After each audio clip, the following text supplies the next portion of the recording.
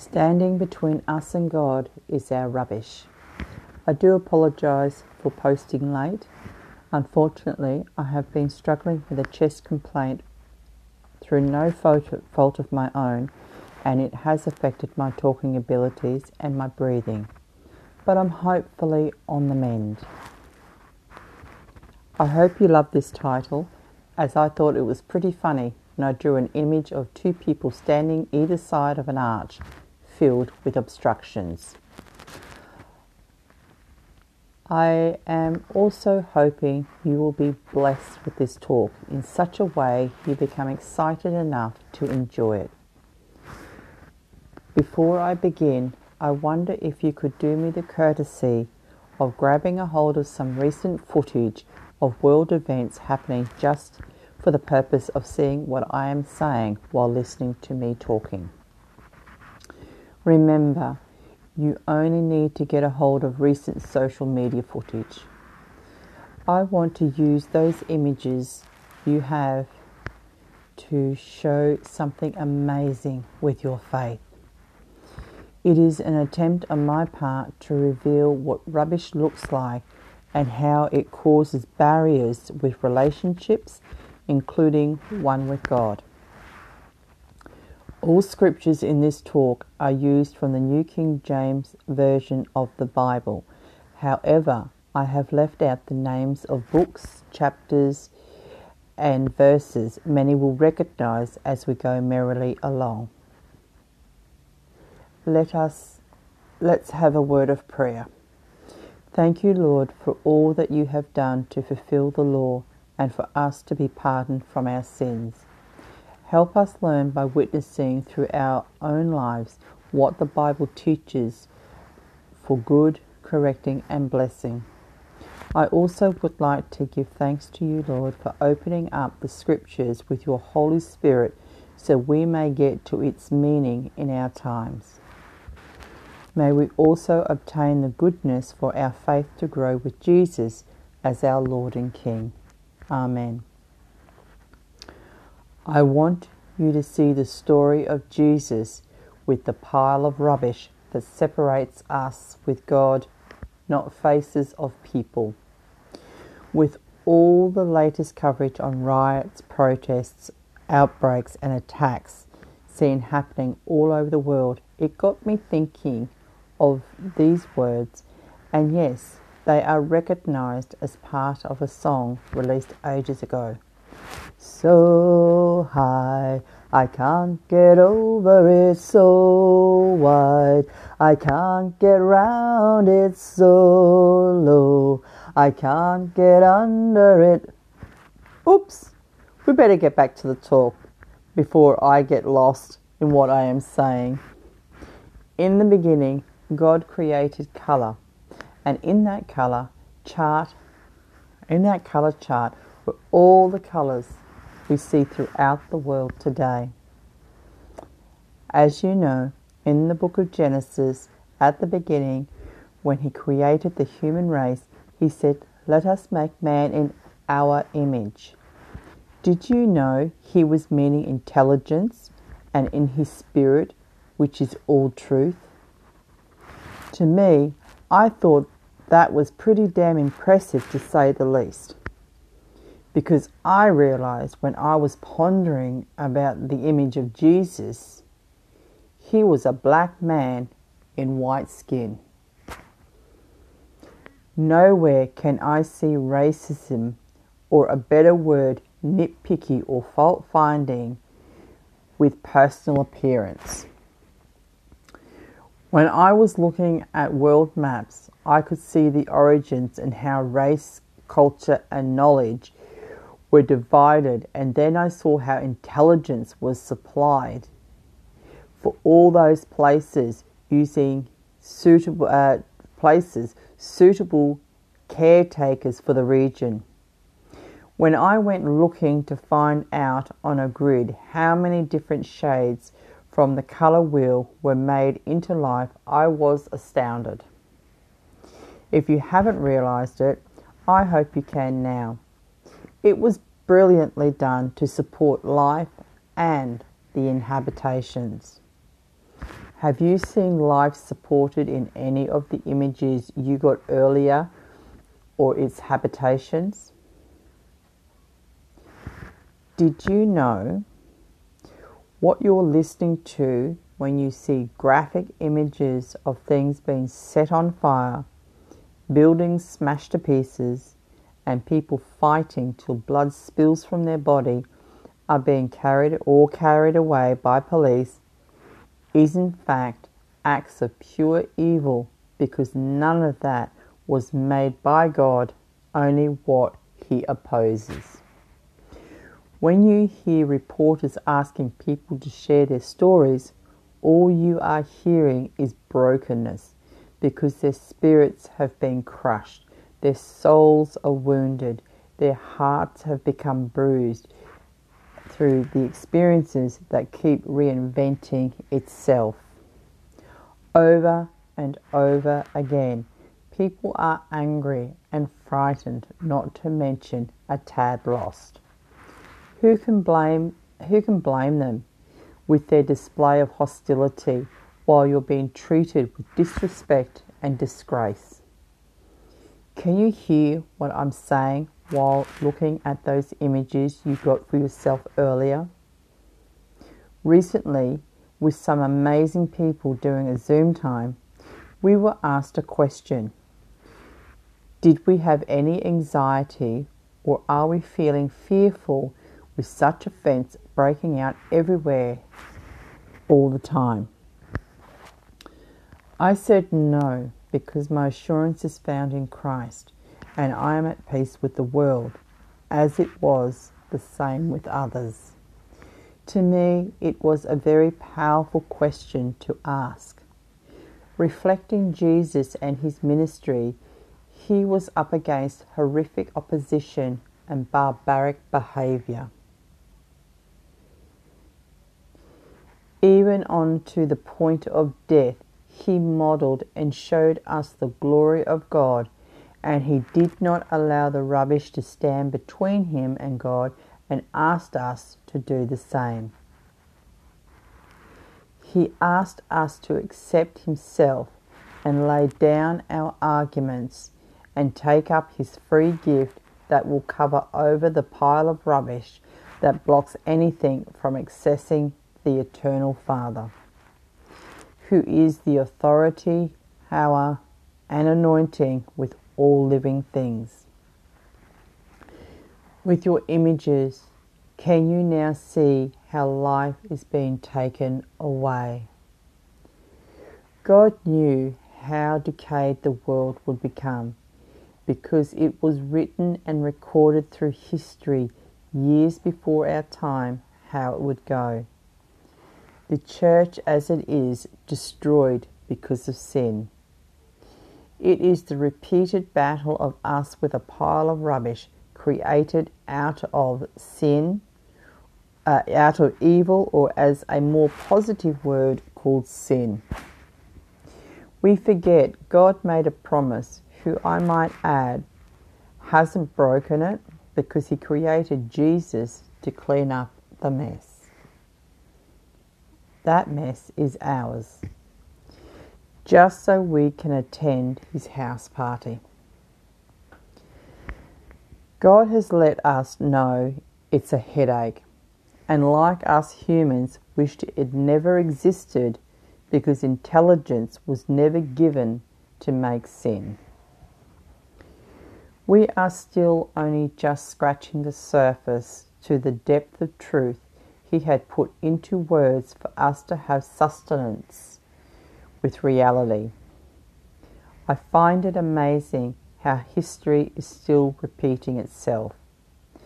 The evidence, when all this passes away, goes back into wasted form before life breathed into it. Some questions to think about. Where is your spirit going back to? Would your spirit, which is the breath of God, be going into an abyss? Would your spirit be going back into darkness? Would your spirit be going into the life state of it of it once was. The Bible has very clear answers to all these questions. That's what we're looking at when we watch the TV. We are looking at the rotten apple spoiling the whole crop. The pain and the suffering is real. The torture is not pretend. The trauma is not make-believe. Either way, the pictures reflect each other's point of view well. God wants none to perish like He has from the beginning of time. He desires and had a goal to save us all. He would love for all to come into His light, where our spirit can thrive with the presence of heaven from out of the glory of God, and where they are all residents to something far greater than our imagination can fathom. This is because we cannot emotionally feel what it's like yet. We have to keep believing with our faith until such a time we can see it with our own eyes and our body recognizes what we have been reading is the truth. Then our emotions will respond. My personal story is this. Without Jesus being my role model, I would have become bitter and wasted away with self-pity till there was nothing good left. I am a woman, as you know, who is white. Have I had an easy life? My answer is no. I have lived through some of the harshest, cruelest, and most times hateful events no one would want to. My darkest hour had me see my family suffer also. I am now after the rubbish removal action has happened, still love praising God, because sin keeps sweeping against the door, and I am here still doing good works with my faith, as many do with theirs. Since I was a child and made a choice to stand for righteousness, my life has been a target from evil ever since. I am sure millions who are reading or listening can agree to this familiar truth. I am like you, given a measure of intelligence and a few gifts to start with. I will not let another take from me such things because they were given by God for me to expand with. For many years, I let them lay wasted and covered over with my rubbish from life. I had no interest, and I certainly had no motivation or encouragement to use them. My mental attitude and behaviour needed an overhaul, and change needed to take place. I asked Jesus into my life. I asked for my sins to be forgiven. I became baptized. Then I chose to find ways to make good with my inheritance, because they were good gifts and better than anything this world could offer. Not for my selfishness, but to do good works so others can see, hear, feel and know what is real and share of its truth through my life, and about the relationships with Christ as my friend. You see, committing myself to a wrong lifestyle was my choice. It also attracted a lot of anguish, sickness, and troubles for my efforts too. My chosen lifestyle caused me to live through fighting, violence, riots, pickets, protests, shame and guilt on a personal level and as a public one. I was to quit professionally, and I was not supposed to have any form of social enjoyment because for one reason or another. If that wasn't good enough, others felt qualified to jump in and start their own disapproval of me. I have just highlighted a few areas of importance because that is what every social media coverage is doing with us at the present time. Meaning, TV is showing us what we really look like with a confronting way, using strangers to watch us. I don't like these things about myself either. You see, to fight someone, you have to engage in fighting, and in so doing, you become violent. When you're having an argument with a lover or friends and you yell back, that means you are protesting. When your back is against the wall to defend yourself and you refuse to be a victim, you are picketing the unfairness of it all. When marriages dissolve, just have a look at the looting and vandalism that takes place in this situation. Maybe it's those going through bereavement when another type of looting becomes active. All these things stop us from having quality of life.